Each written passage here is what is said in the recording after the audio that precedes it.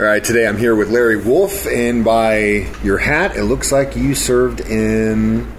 Marines. Okay. I was going to say Marines, but I didn't want to be wrong. So thank God you said it first. What years did you serve?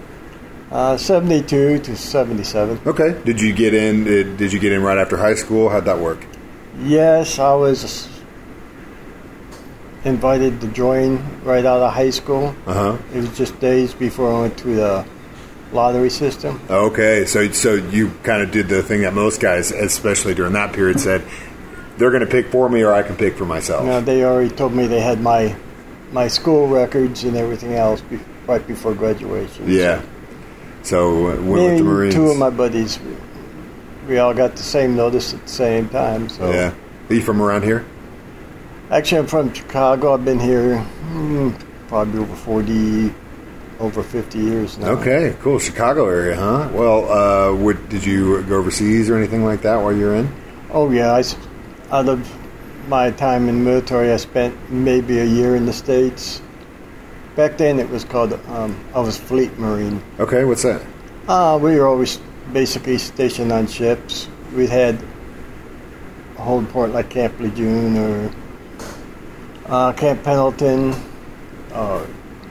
But then we were usually gone out from Camp Lejeune. I went on 2 med cruises and then went down and did 9 months in Gitmo. And then been stationed in Japan and Okinawa twice. Did you like that? I loved it over there. Yeah, everyone that goes to Japan always says it's a blast. It's a blast. It's a good place to party. Good place, good people. People are great. Unbelievable. Yeah. The food, you'll never beat it anywhere. The fact that it's so connected, too, is literally you can go anywhere on that island. It's just unbelievably quick. Which was really nice. I was usually based on Okinawa. Uh-huh. But there was an Air Force base there, and I could just go down and jump a hop and go over the main island if I wanted to, or someplace else close for long weekends or something. That's cool. What'd you do after Japan? After Japan, I came back, went to Camp Lejeune, and then right after I got to Lejeune, about 30 days later, I was transferred over to Gitmo, Guantanamo Bay. Was there for 9 months. And then after that, went back to Camp Lejeune, and then I caught a cruise over to the Med. We were over in the Med, I think, 9 months. We trained with Italian Marines and French Foreign Legion. Did a lot of humanitarian work in different places. Help paint buildings or something in little towns. Yeah. And after we got back from that, had a little bit of leave, and then we went back to Camp Lejeune. And I went back over to Okinawa. Signed up to go back over to Okinawa. And from there we went on a 13-month tour. Not 13 months. It seemed like 13 months. When you're on a ship, it definitely does. When you're on a ship 45 days straight in a row. It feels like 45 years. Yes. Yeah. But we went to Southern Pacific down to Australia.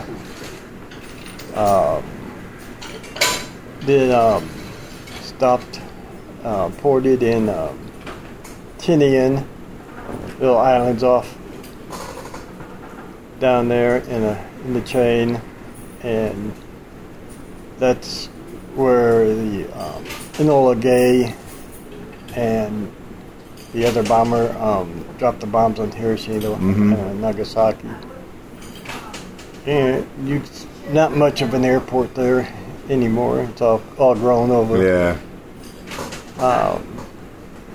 But we invested. We painted a lot of the buildings in town and stuff like that because most of the people there were still living in the Quonset huts. Yeah. So we went out and we painted all, put more weather painting over the Quonset huts, sealed them up tight for them and stuff. People were really nice. Yeah. Super.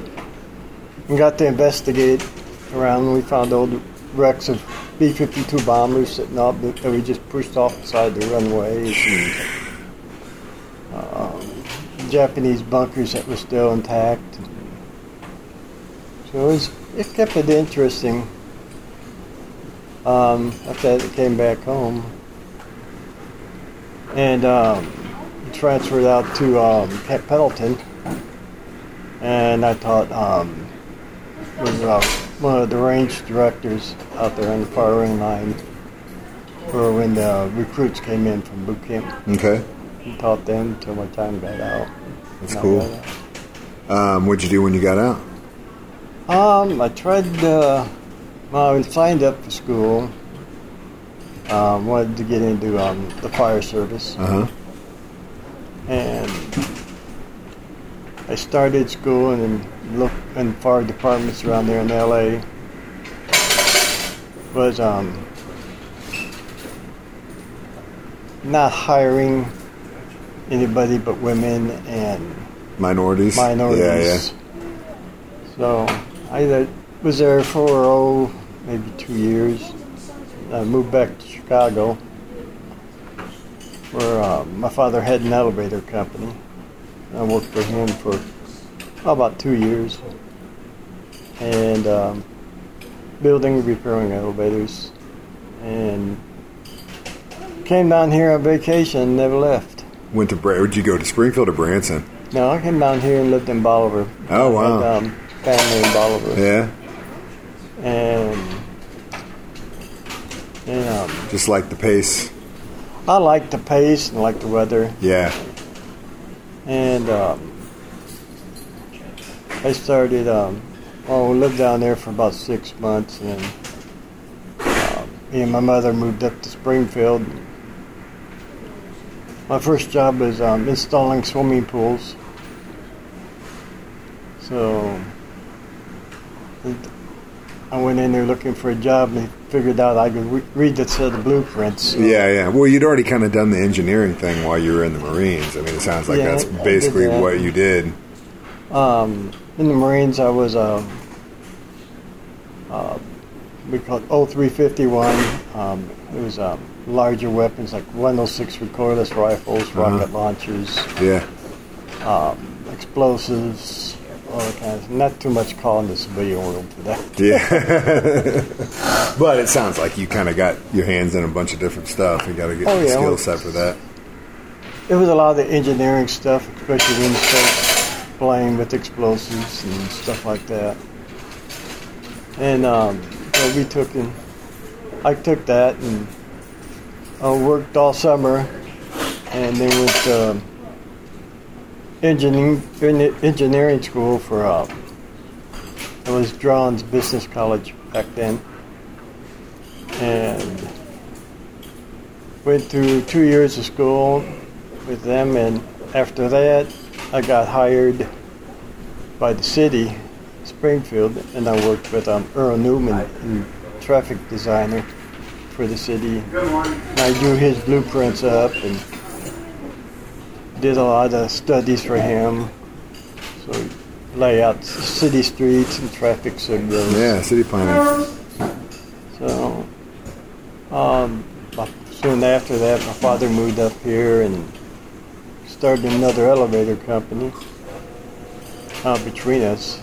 He already had a consulting company that he moved up here, and I ran the elevator company, and we did a lot of building for Branson. I put in a lot of elevators in Branson down at the condos. I bet. Stuff like that. Went up and recabled one of the trams on the arch. Oh yeah, I bet that was super cool. That was super cool. Got to climb around the superstructure that did for a month. But and then I was on the fire department here in Springfield for 27 years. Wow. So I really kept myself busy. Sounds like it.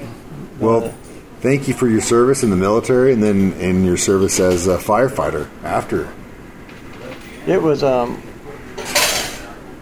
loved being a firefighter.